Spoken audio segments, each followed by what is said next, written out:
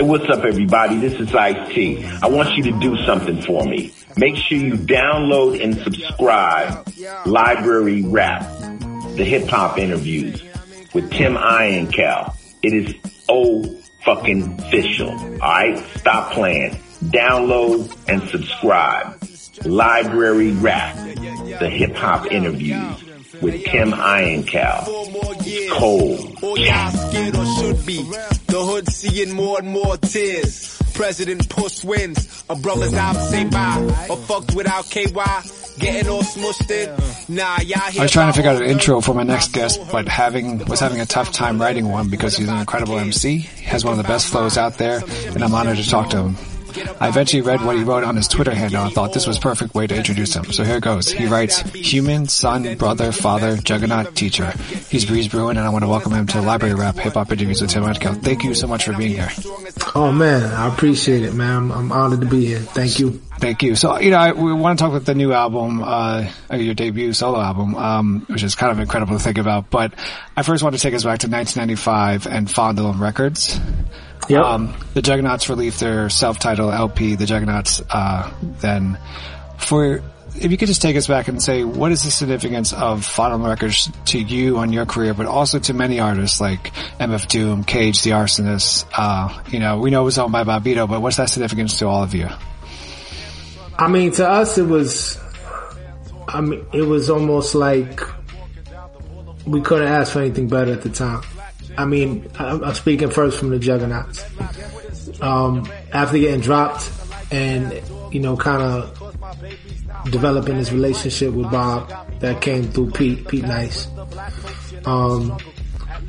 it definitely, like, he was just like a cat that you knew understood music. So when you put your music in his hands and, if he appreciated it, you knew that you had something. Mm-hmm. So after we decided to, release the music with Fondle, and that definitely took us like deeper into, I want to say that era of the underground. Mm-hmm. And independent, artists. And that's why I met like the Q Uniques and Cage. I wish I, knew more, and spent more time with Doom. I didn't get to build with him that much, but Science is a Life, John Robinson, mm-hmm.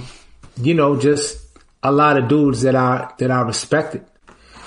I became fans of theirs. Hopefully they became fans of ours. And, it was like a farm system almost. Mm-hmm. A lot of cats went on to continue their careers. I still talk to dudes who I consider label mates from Fondle. I just did a joint with Copyright off of his new release. Oh wow. And, which is amazing. And, I think about, Jakai, Camus, Subcon. I mean, there's a long list of dudes, cats remember maybe, certain cats stand out because they were like ourselves who were like part of the earlier releases. Godfather Dawn and Cool Keith, Cenobites.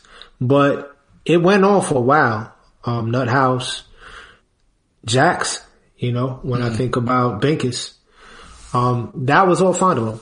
And it went, it represented like what Bob wanted it to represent, just like independent music, music that could stand on its own, music that would be able to reach people with a minimum of promotion, just music that kind of excelled and I guess spread on its own. Mm-hmm.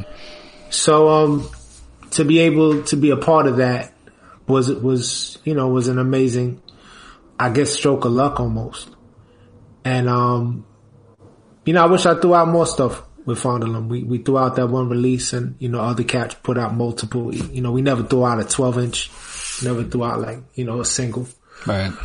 And, some of those Fondle singles were classic. I think of the Cage Radiohead single. I think of, obviously the Doom, Hey, Gas Straws, Arsonist, The Session. So, it definitely was a label that I think set the tone for that era. Maybe it gets, it doesn't get viewed with the kind of attention that it should. Other cats came, Raucous came up on the heels of that. Other labels, popped up soon after. But I feel like Fondlem was definitely the trendsetter for that era. Was there, amongst artists on the label at that time, was there an end goal for you guys in terms of, I mean, you guys are obviously up against, obviously like big label, like Bad Boy, right? But was there, what was the long-term goal for all of you? I mean, did you guys see it more as a stepping stone, or did you hope that there would be some,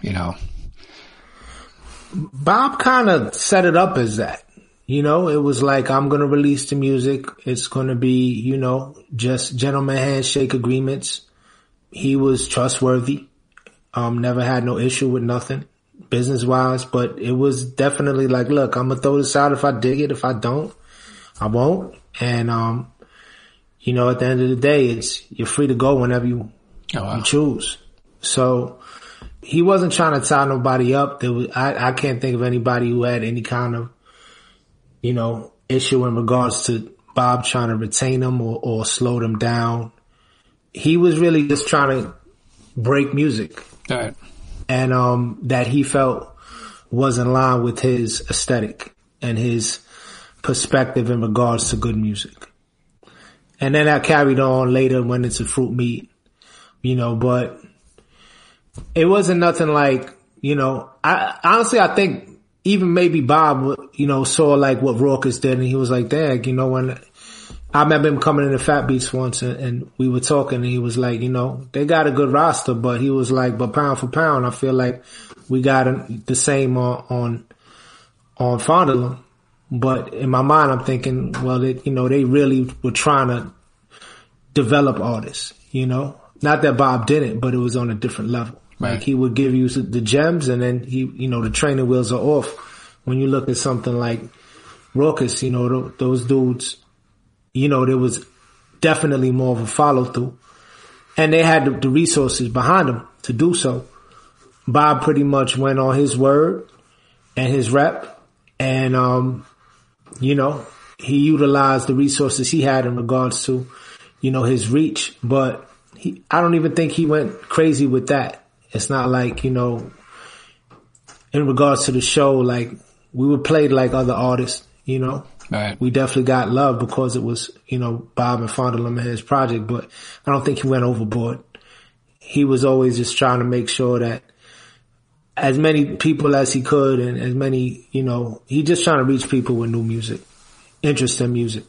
But as far as like, was it some type of extensive plan for any of the artists? I don't think so. Of course, you have to ask you about the Juggernauts, and I think what's great about you guys is that it's you and your two siblings. If you could kind of talk about the music, I have two siblings as well, 3 boys. But if you talk about the music that was being played in your house, that kind of you guys bonded over, or even had sibling rivalries over, how did that come to, and can you talk about that? But also, when did you all 3 know that you had this passion for hip hop music and hip hop culture? Well, in our house, I mean, it was a little bit of everything. I would say early on, the majority of the music was Caribbean. So there was a lot of like Mighty Sparrow and Bob Marley and Gregory Isaac. You know what I mean? It was like a lot of that, just every day. My mother's from Jamaica. My father's from Trinidad. And then obviously soul music. There was other soul music. My uncle, both uncles, they love soul music, more American. And then it was just, what you would hear, on the radio. So, that's pretty much what we listened to. My dad had records, but he didn't have records like my uncle's. So when we would go to my uncle's house and he would really like show off, he would have some things. And, as far as the hip hop, it was just pretty much permeating throughout our neighborhood. Like we grew up in, I'm talking early 80s. I'm talking all facets. So whether it was the trains were getting bombed, Right. you know, there were block parties, fairly common, and there was definitely graffiti as far as everybody had their books. Right. You know what I mean? And I couldn't tag for shit. So I just went away from that. But as far as we had like heroes around us. Like Rick lived in our neighborhood. We saw Rick early on, you know, patch sometimes without the patch. Mm-hmm. There were other cats. My man Quayshawn, he had a deal with Epic. Grayson and Jason, they were working with Rick.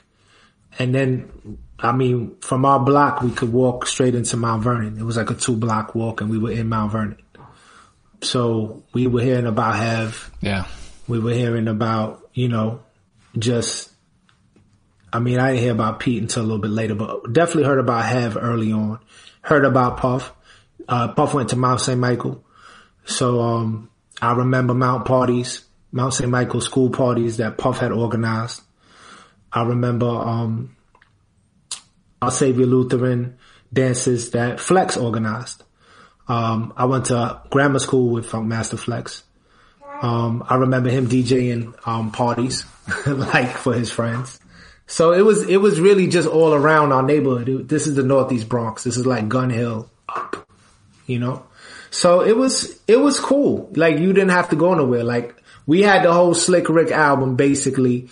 There was a tape that was circulating in our neighborhood with a different version of Treat Her Like a Prostitute.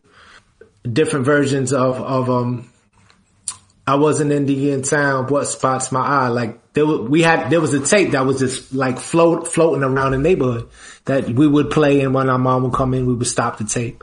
But this was like Slick Rick, you know, before, I don't know if he got signed, he got a deal off of this, but that leaked through the hood. So you ain't have to go far. Like it was all there, and the fashions and the dances, and you know, it was a cool time.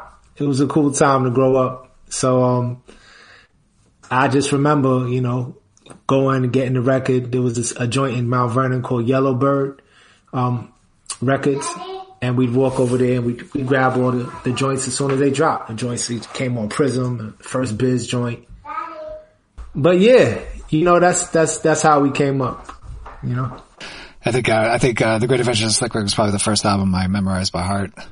Yeah. And, yeah. I memorized it before it was on Def Jam. So anybody else who had those tapes, you know, y'all know what's up. They were dope.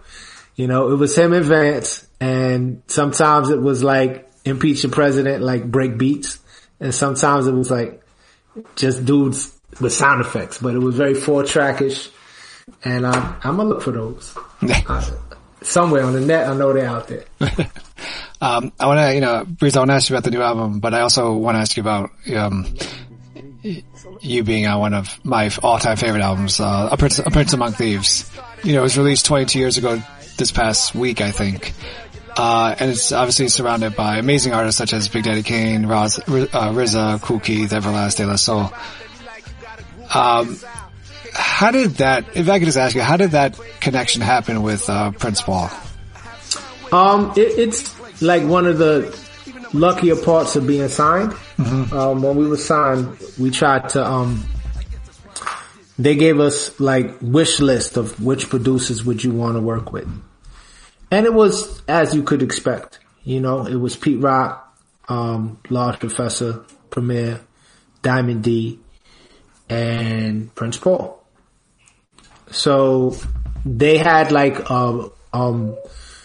in progress demos of joints that eventually made its way to the Fondling release. And they made tapes, and the word was they sent them to these producers. Then we got dropped, you know. But while Paul was doing, I know it, Paul got it because he told me. So while he was doing the psychoanalysis tour, he said that he was playing this tape. And he really liked it, and he still wanted to work with me. And I guess he wanted to work with me with Prince Among Thieves in mind. So at that point, we had been dropped.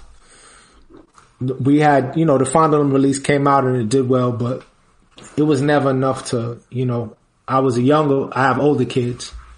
It definitely wasn't enough to live off of. Right. So at this point, I'm working in a group home in Westchester County, Dobbs Ferry, and I work at nights, and I get home, and then there's a message from Prince Paul, and I was very tired because my shift was like 10:30 to I think like 7. Damn. And I'm like, yeah, all right, very funny, and I go to sleep. So it was, my first kid's mom, and she was like, all right. So I fell asleep. I woke up and she was like, here. It's not a joke. I talked to him. So I called him and he said that he had gotten my number from, Fat Beats. He said he went to Fat Beats, knowing that there was the release through, Bob, and he figured he'd try to go there and get a contact, and the only person that had my number there was Eclipse. So Eclipse, who Paul thought was Stretch, but that's, whatever. That's a whole nother conversation. It's a running joke in the underground, but, Stretch never worked at Fat Beats, and Eclipse ran Fat Beats. So right. Eclipse gave him the number, and, I called him, and it never stopped. Like, he told me about the idea for Prince Among Thieves. I was like, where do I sign up? And then, we got busy. We got straight to work, Is an album like that, is that something where he already has each track laid out, or is there actually room for a true, collaboration in terms of you inputting, what do you think might work or what might not work? Yeah, input was in those, the opportunities. Okay. He had the entire script written. He had all the beats done. He had everything done.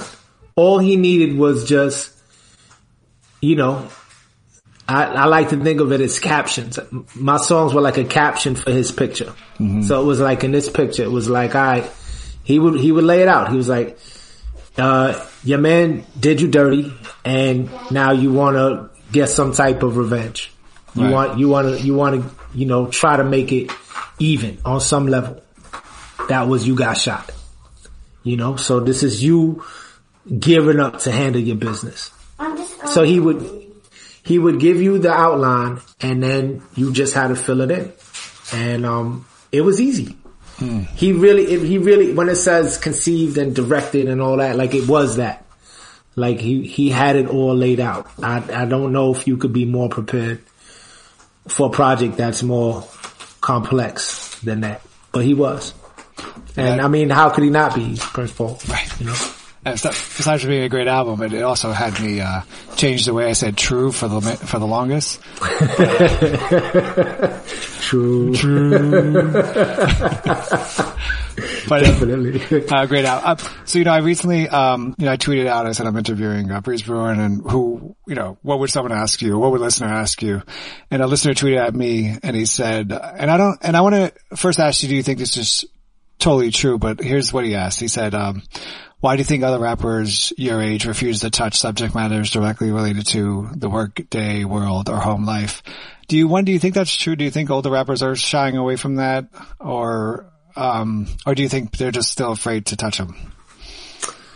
Hip hop, there's this inherent coolness to it, right?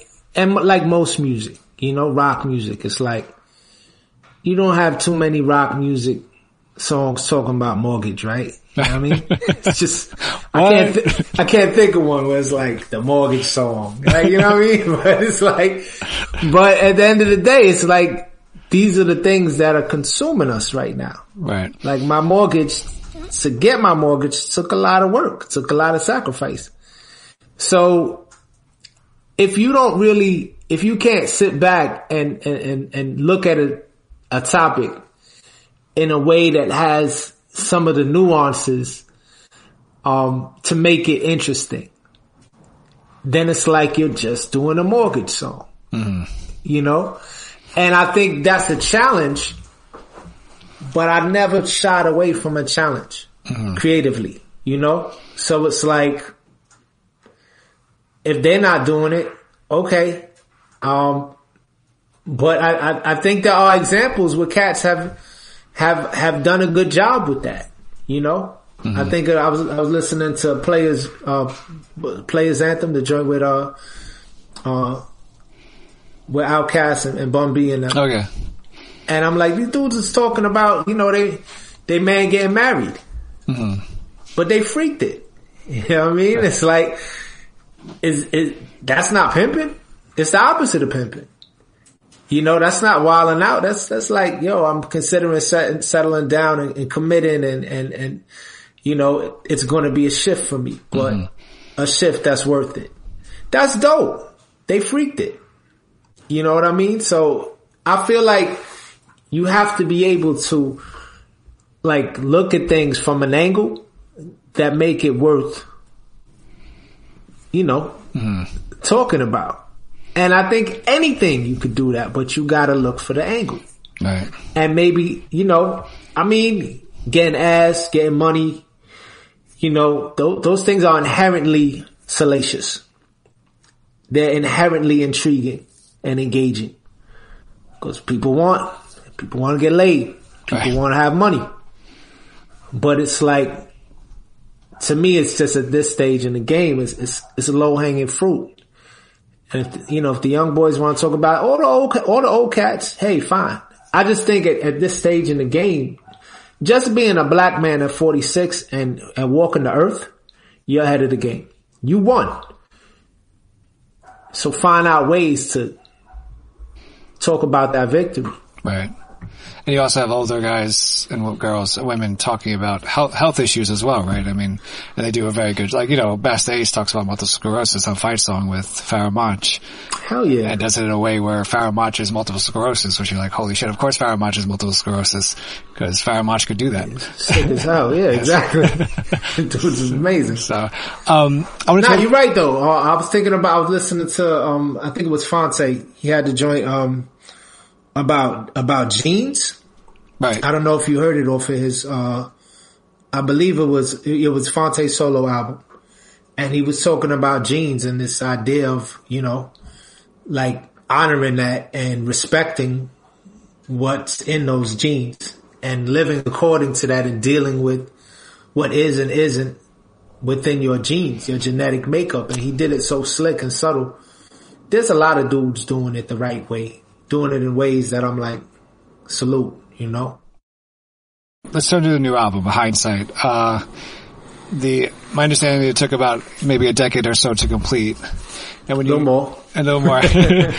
But you know, when you think about artists creating projects, right, you usually, as a listener, you usually think or envision that they have like a timeline set up, right? Like, the album will be completed by this date, we'll go on tour this date, and merch and promotion and stuff like that.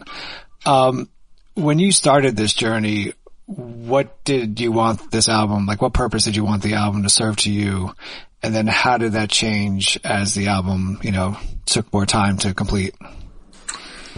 You know, I thought that the album, there's a song on there called The Application. Mm-hmm. I actually wanted to do an album and have that be the focus. This idea of applying to the job of hip hop.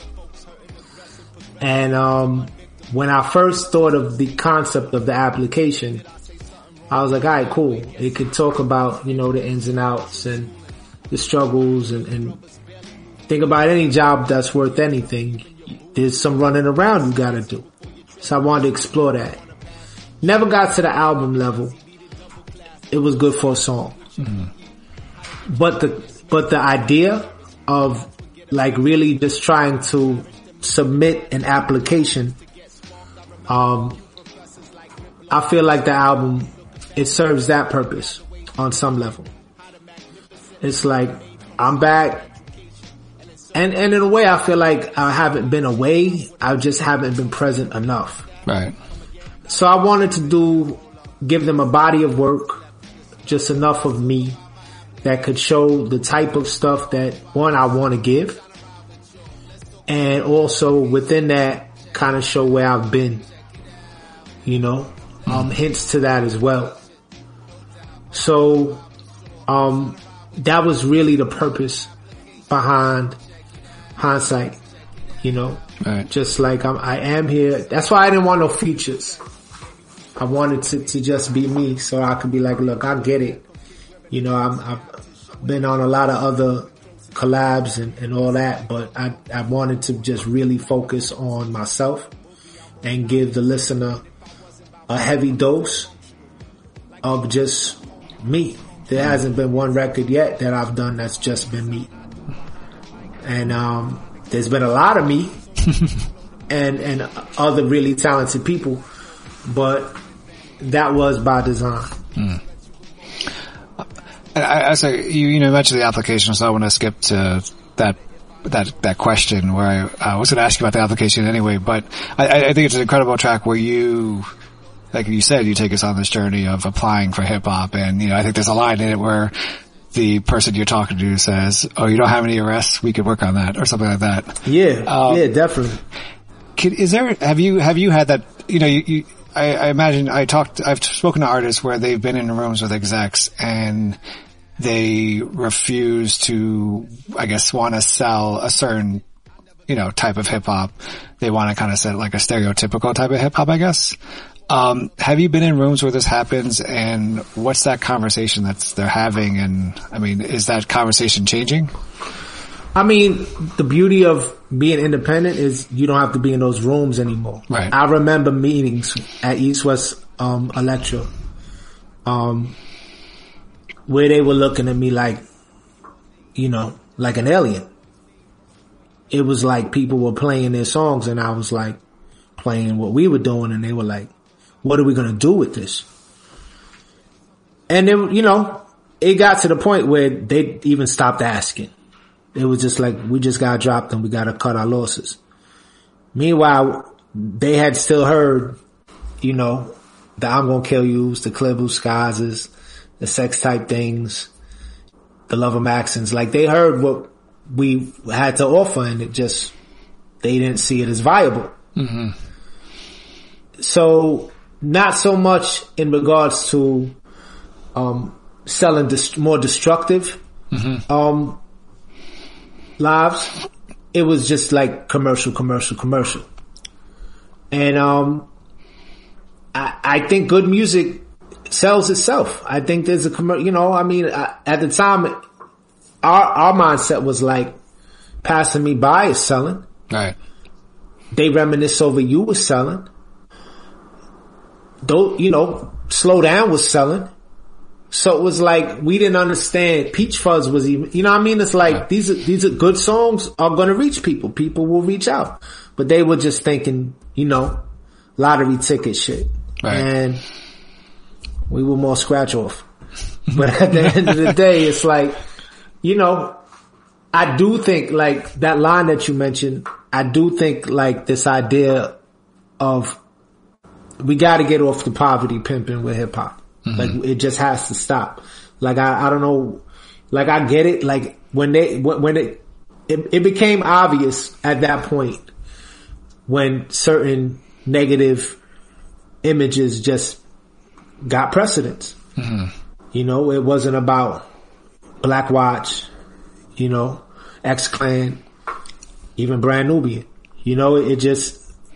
I just saw it change. And I mean, it happens. I'm a teacher. I have students who've been in jail. I spent, I've been in jail, for a night or two from top, once in my life. It's nothing to praise. Right. It's nothing to praise, but they do. Like those labels, it's like they want that. Let's find a dude who is a loose cannon. Let's find a dude. And the thing that sucks is when you see that dude try to turn his life around, there's no support. Mm-hmm. I saw an album last year. I'm not a huge fan of the brother, but I listen. The kids make me listen. And I saw 21 Savage really trying to like get out here and make messages, like put ideas out there for the people. say something. And it just, I was like, damn, where's all that support? You know, when he was out here talking about all kind of ratchet stuff, like, you know, all kind of violent or self-destructive type stuff. They had his back then. But when it comes time to, you know, like try to explore some, you know, more reflective ideas, it's like they turning their back on these artists. So thank God for the independent route. And it's not like I'm, you know, I still think I'm a storyteller. So songs gonna come where I'm gonna try to tell stories that are more sordid. Of course, I'm not gonna exclude myself from that because that's, you know, that's a challenge. I don't want to say it's fun. Yeah, it is fun. It's creative. Right. So it's like, I'm not saying you can't do that, but I just think it's like to force the personas to just, you know, to go so heavily negative and present these ideas like it's cool getting locked up. Like, come on, man, we gotta stop that. There's a lot of things that are cool. I mean, if a dude gets locked up and he comes out and changes his life around, give him a platform. Right. And I think more to your point that if the other side is pushed more on radio to the public, that people will listen. I mean, I don't think, you know, they'll like the music. It's just like, I mean, I remember years ago I was an after-school program director in Highbridge in the Bronx, and we did this whole experiment with like ripping the beat from lyrics and just having the kids read the lyrics. And this is when Big Pimpin' came out, and I had the kids read that lyrics, and I also had them read Where I'm From by Jay-Z. And the kids gravitated more to Where I'm From because that's something it told a story and it's something more they can relate to. And then they kind of were able to actually finally read the lyrics of Big Pimpin', and all the girls were just disgusted by the whole thing. Mostly, you know?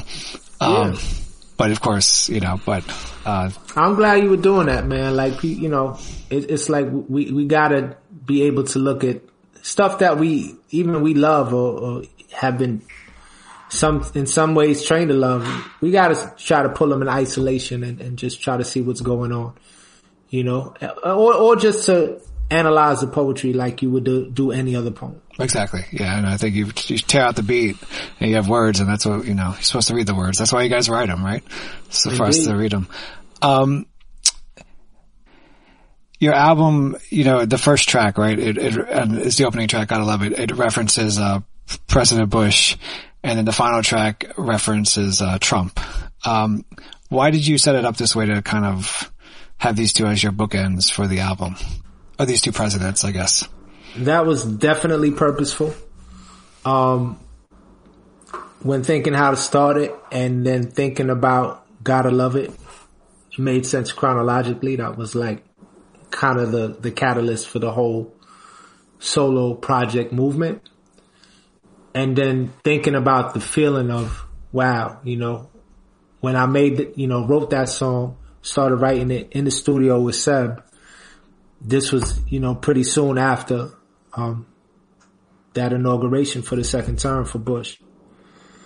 You know, I wanted to bookend it in a way that when Gotta Love It came out, I was extremely, when with Bush and all that, I was extremely despondent. I was like, damn, how we gonna get through this? And that was justified. I mean, if we think back to that Bush era, man, that was tough times. Mm-hmm. We're still feeling that. It's still reverberating. But we did get through it. You know, I mentioned the death of Old Dirty.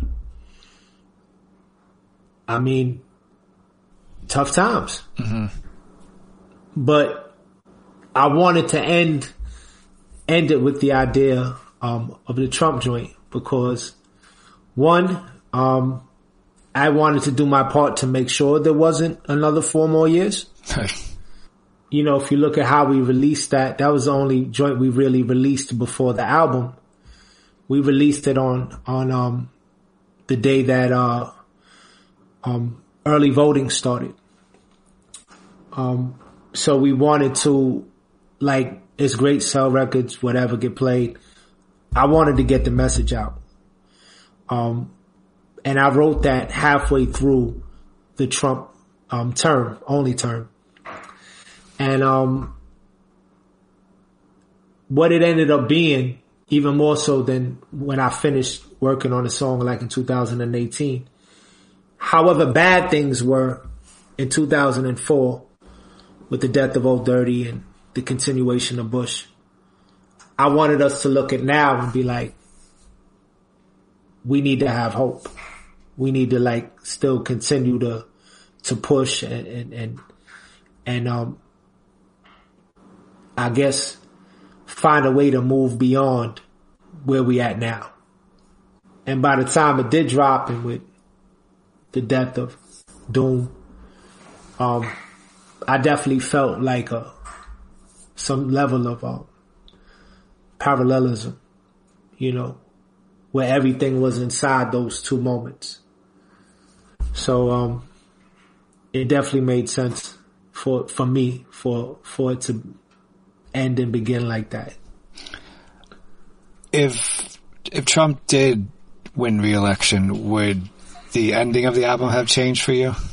Nah, honestly, I felt I wanted to really hope he wasn't gonna win. Right. So I'm glad that, you know, at the end, a lot of people, I felt like there should have been more songs about him. Shout out to the Bad Seed. Shout out to De La. I mean, we had the Ice Cube joint where he shit on him, and then later he goes and, you know, right, has brunch with him. So it's like, you know, there should have been more songs attacking him, which, you know, we gotta be better hip hop. Like, let's just say what it is. Like, hip hop be better than this. But if he ended up winning, 4 more years. You know what I mean? It would have been more of a continuation. Right. Thank God it's not. Right. You know, you spit on, Gotta Love It. You spit like I got a choice with my style and voice, how that's looking type stupid to not exploit. Can you just talk about these lyrics and what they mean for you, and what do you want the listener to take away from them? I mean, that joint right there, it's a little flexing. You know, you know, part of Gotta Love It is like me being honest with the idea that,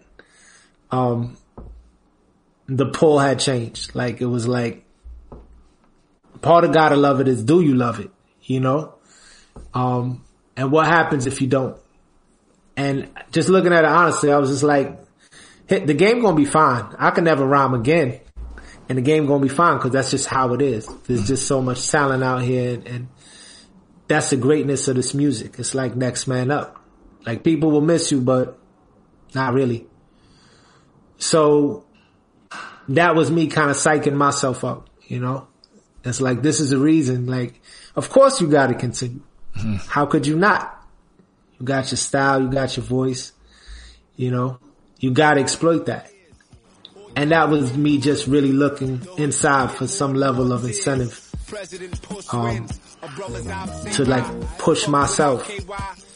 Cause I feel I do love it. But sometimes you need some, convincing, you know, internally.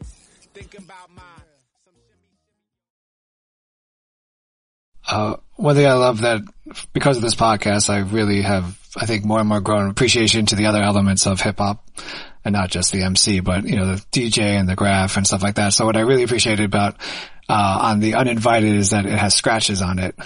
And can you talk about the importance of this track, but also what's the importance of the scratch on this track, and also the importance of scratches just for you? I mean, we got a great DJ Boo. I think that, you know, I used to try to cut a little bit. It's actually pretty therapeutic. But to sound good and to sound like somebody like Boo and other, you know, real scratch DJs, it brings something to the music that, one, is specifically hip hop, inherently hip hop, you know? It's like the hoop to a basketball game, you know? Like, scratching that's part of the genesis. So one, it sounds awesome, and two, it just, you know, it ties things together. For that song, it was like, the cut's simple. It's just, you know, the uninvited. That's it. That's all it says. So for that song, it's really the exclamation mark, tying, you know, the different verses together, tying the sections of the song together. Bumpy Johnson is also cuts, and Gangsta Love cuts. PPT. You know, like I don't want to force it. You know, I think it's good. Like you gotta really look for the moments for it. Right. But you also have to create the moments for it, because it's just, it does something. It does something to the music. Like the joints that I don't have cuts on them, I almost miss them. I'm like, damn, I should have thought of something, but you don't want to do that either. Right. You know what I mean? I wanted to make sure every cut was like mega meaningful, you know, to whatever the song was trying to do. And I want to ask you about, like, I think listening to all your music, you get the sense that there's, like, to your point, there is a lot of thoughtfulness to what goes on, not just in your rhymes, but also the music around you. So I want to take us to the final 35 seconds of taking notes. You totally stopped rhyming and you just let the beat play out. Why'd you make that decision? Honestly, that joint right there was, I wanted the echo of the last thing that I said. You know, just for us to think about the importance of really considering what kids are going through. So, like when we ended up mixing it, shout out to Parallel Thought. You know, they just had it go, and I was like, that works. That works. They were like, yo, should we do the hook after? I said, nah, just leave it like that. And it just, you know, that song is mega thoughtful. Like it's just, it means a lot to me in regards to, you know, the career that has really helped support even my hip hop career. But I love teaching for the way that, one, I'm always around thinkers, people, young people, thinkers.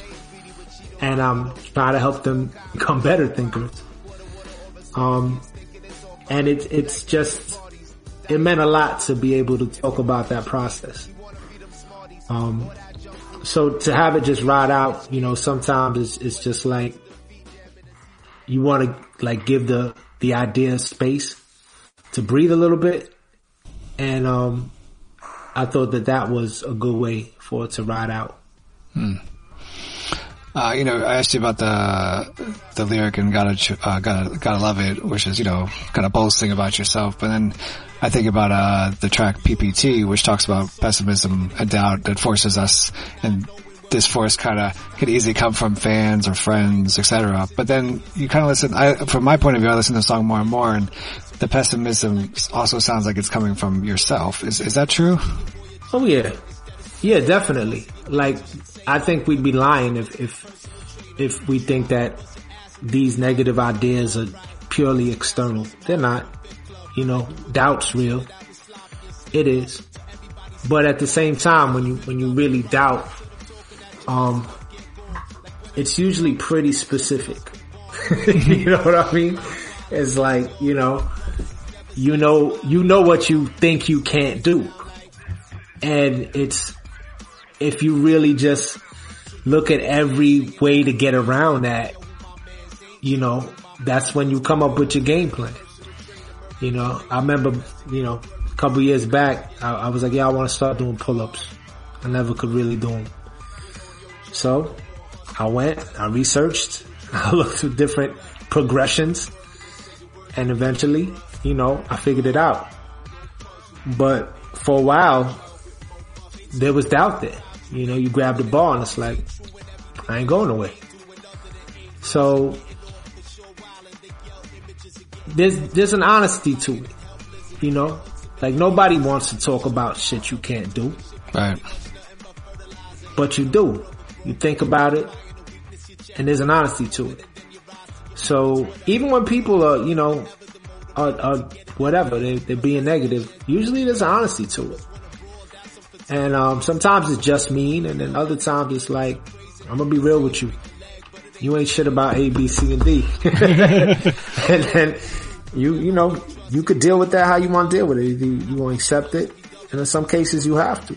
But in other cases you could be like, alright, thanks for the tip. And that's really what PPT is about. Internally and externally. To say you did something in this album that I haven't thought about in a minute, and it's on the track King Oxymoron, produced by Marco Polo, where you mentioned LimeWire. And you talk about how LimeWire has, LimeWire essentially changed the music business. Can you talk about how LimeWire did change the music business, but also how maybe it even helped some artists get out there that weren't able to get out there before? Yeah, it definitely changed it. I think that was, that was a spark that cats really saw in regards to, wow, this digital shit is real.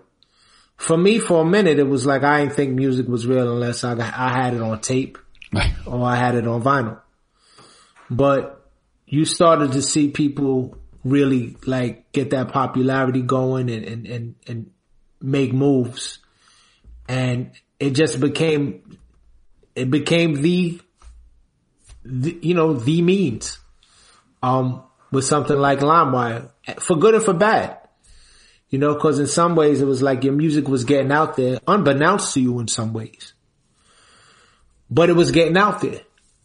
And that, I think that might have led other people to be like, all right, cool, let me try to monetize this and formalize this. But, it definitely, to me, it was the end of an era. I remember you hear about Fat Beat selling 2,500 copies of this single, 5,000 copies of this 12-inch. Like, no more of that. But it definitely sparked it. Like, it just moved it in a different direction. And I think the business models have caught up with it, and your music's free. Everything you do, if it's digital, it's free. It's out there. They're gonna get it. But because hip hop, I think, has that history of collection, and people don't just listen to your music. If they respect it, they're going to collect it in some way, shape, or form, whether it's vinyl or I look at, that Bandcamp model, and man, you could live off of that. Right. You could do okay. So I'm still learning that. The business was never my strong suit. But, after establishing, Matic Records, and I'm proud that we will produce, presented this record with Matic and Fat Beats as a distributor. I'm learning that there's ways to utilize all of it, There's ways to utilize the free stuff. It's about reaching people and showing people, that you care about the art form and you got something to offer. Most fans are, they respect it. That like they respect good music and they're going to find a way to support, but I felt LimeWire was just the start of like, yo, your music's out here, fam. Mm-hmm. You know what I mean? We could get at you. It's not a problem. Are you feeling, or have you ever felt the pressure to, be an artist that, and not to say, to be an artist that has to, release 20,000 albums a year, instead of like what everyone used to do is like there was one album, one tape, and you waited a year or two to get it done, do you feel that pressure now, or? I don't. I mean, I feel more of an eagerness. There'll never be another record like Hindsight for me. Like there'll be no wait. I've definitely shifted, my methods of trying to get busy. And for what it's worth, we've built like our network. I have my mix engineers. I have my mastering engineers. I have, like dudes, in-house is pretty much, me and Slim, shout out to my dude Dave and like dudes who are down with Matic. But then there's other dudes I'm just down with, and where it's like, I could trade, and I'm meeting new dudes every day thanks to, the internet. Right. So I'm not worried about, getting that support. Like I can get that little by little. I got more music coming out this year. I'm excited about that. I just don't want to, I don't want to squander this. Like this is an important, I'm grateful. I'm grateful people appreciate what I'm doing. They didn't have to. I'm grateful that people are just listening and enjoying it. And, I don't want to, I'm not a professional, I'm a teacher. That's my first thing. I love music, but at the end of the day, I pay my mortgage teaching. Right. But I would love to get 5 years of just like 1.5 projects a year for the next 5 years, like an album, EP, 2 albums, 2 EPs. I just want to give people that, cause that's the gotta love it shit, with my style of voice. Like I got a choice. Right. You know what I mean? It's like I'm out here. I have it. I'm healthy. I think about somebody like the DOC, and to me that's one of the most tragic things in hip hop that nobody, we don't think about on a daily basis, but that dude was pinnacle level. Pinnacle. And it got taken. At the time, I was like, damn, man, that's messed up. But as time goes by, that shit is tragic. It's tragic for he stayed out here. He wrote, he was involved in like certain things, but he did not have that voice no more. And I got mines. So it's like, I want to utilize it. I want to get out here. I want to make, I want to pay homage to this art form that's meant the world to me for 34 years. I've been rhyming since I was 12. I fell in love with the music maybe 2 years before that. Wow. So, I want to do right by it, I have a couple more questions. When the arsonist, speaking of the arsonist, we talked about earlier, but when the arsonist, did Rhyme Time Travel, right? They took us through 3 different eras of rap, with each flow matching that era. Yep. Listening to your album and knowing that it did take a little more than 10 years to create, I may just as a listener expect like maybe there's a change of flow based on, whatever year you're listening to, or maybe what music that you might be listening to at the time. But you don't do that. You stay true to yourself and your voice. Did you ever debate while making this album to kind of switch up your flow just to match kind of the era at the time, or? Nah. I try to keep my flow as potent as I can, I think that there's just like, it's not even if it ain't broke, don't fix it kind of thing, but it's like I try to make little subtle changes to improve it as time goes on, First time I heard Percy P rhyme, I felt like he was an alien. I felt like it was another world. And that was late 80s? His flow hasn't changed up that much. It's really him just trying to, master that. Right. And if that's what it is, that's what it is. I definitely have played with different cadences. And I'll continue to do that. I'm interested in that. Even just looking at dancehall, and sometimes I listen to the young boys, with some of the way they lock up with some of these trap beats. I don't like trap beats. So it's like at the end of the day, like the beat is really gonna, that's the conductor. And I don't want to, if there's a beat that'll take me somewhere else, I'll try to, we'll dance together. User Confusion, it was like Slim came with this weird beat and I was like, okay, can't do no regular shit to this. Mm-hmm. And then it was it. We dancing. But, for the most part, I still, it's just still a beautiful thing to me, just, just really embellishing the beat and just going in that pocket, finding that groove and just making the most of it. That's what I've always tried to do. I got 2 more questions. The first question is, besides your own music, what is your kind of go-to album or maybe go-to track? When you just, day's done, kids are in bed, bam. Oh man.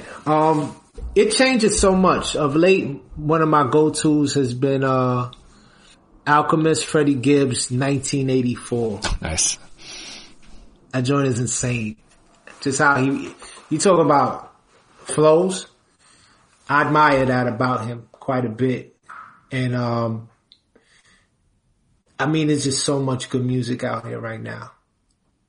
Like there's so much that, it's hard to even, to pick one. I definitely dabble. I listen to the older stuff. I do. Mm-hmm. To pick up my daughter from school, it's like a half an hour ride every day. I look forward to it. Today was, Mobb Deep Infamous Day. Nice. So it was the first warm day and, just really listening to those Havoc beats and listening to just peak Prodigy. It was just great escape, but I'm definitely listening to new stuff. Trying to think what other joint, I've fallen in love with of late. But if there's any one joint that I heard myself just like playing like 8 times in a row, it was definitely 1984. That joint. It starts with the, with Bernie Mac and it rolls into the, this shit is hard, man. Alchemist he's something else. There's moments where I try to listen to some new stuff and I'm just not feeling it, so I automatically play DMX's It's Dark and Hell is Hot. Also a good go-to. Just to be like, alright, there we go. Feeling good again. That's the beauty of I think the oldies is like, we know we can shift our emotion and accentuate how we want to feel with that theme music, And, here's my last question. You're a teacher, as you said, so I assume you and your students talk about music as well, but what is that track that maybe your students introduced to that you were hesitant to listen to and you surprisingly liked it? I can't remember the track. I could tell you the artist. His name's Smino. I was, I gave them stuff to listen to. I think one day we were listening to, might have been passing me by. No, actually it was a Kendrick song, Black Boy Fly. Right? So we're looking at that and we're talking about conflict and different levels of conflict. Great song for that. So they're like, this is alright, but you need to check my mans out. I was like, alright, who's your man? Let me hear him. And it was Smino. And I wanted to be like, nah. But I was like, he's alright. He got some bars. So, at this point now, it's like, I feel kids, they don't even care, man. Like, if you could just cover up the date when the joint was released, kids would be with wherever their soul takes them. Right. They're more open than a lot of us think. And there's almost a push for, quote unquote throwback stuff. I know so many kids who love Big L. Mm-hmm. It's ridiculous. When Fabulous was doing that Freestyle Friday joint, there was like, I remember one student was like, it's Friday. I was like, all right, let's check it. So lunchtime would come and we'd listen to what Fab had for us. So it's that in the mentor joint, when I try to talk about no school rules, like I mean that. Like I wanted it to get to the point where literally we just don't care. And that takes work. That takes the older heads going and really giving some of this newer music an honest listen. It's not my era listen, and honest, like, I'm just listening to some hip hop. Let's see if it, gives me the feels. And it's going to take for the younger cats to be like, oh, word, Super Lover seeing Casanova Rudd. I'll give it a shot and just see what happens, because I just think like, man, it's 4 beats to a bar. Right. You know what I mean? It's like how much variation, is really possible. At the end of the day, it's about ideas. And if we can go and look, and if some of those ideas are dated, let's analyze it. Let's look at the dates. Let's look at how people dealt with stuff before you had cell phones, and how the cats get, pull a girl before you had Tinder. You know what I mean? Like it's still there. It's still there. Like okay, Tinder, you swiped. You gotta meet her, right? You gotta talk to her, right? Yeah. So, I don't know. Hear how Rick talks to girls when they buy him slices of pizza. My favorite line about Rick, Slick Rick, was by Joel Ortiz when he said, "Slick talk to the track. Who brought that to the game?" And I was like, "That's true. We did. That's true." Joel's a monster too. Yeah, shout out to that brother. Yeah, he got bars. Breeze, man, it's been an honor to talk to you. I'm a huge fan of your work. The voice, the flow, the rhyme pattern, everything is incredible about what you do. And I appreciate that you took the time to talk to me on Library Rap Hip Hop Interviews with Tim Heineke. The new album, Hindsight. Thanks so much, man, for being with me. Man, thank you, Tim. Appreciate you, my brother. Listen on time, my little boys, I respect the elder, but you sounding crazy now. It's maybe time to check yourself. I hate to have to do it for you. Hey, you bad, let's do it, boy. You bout it. You gonna bite that tongue, you wanna fight young, and I doubt it. Look at old geezer, I cook your whole steez. Got you, listen now, you ain't coughing the ground, you get spit on your fossil. You upset, that's fine, I hear you. Don't make you get stupid, dude. You wet behind the ears, don't make it red fluid. Damn, come on, my man, stop. Enough, you just mad that your ass is old, like grandpa.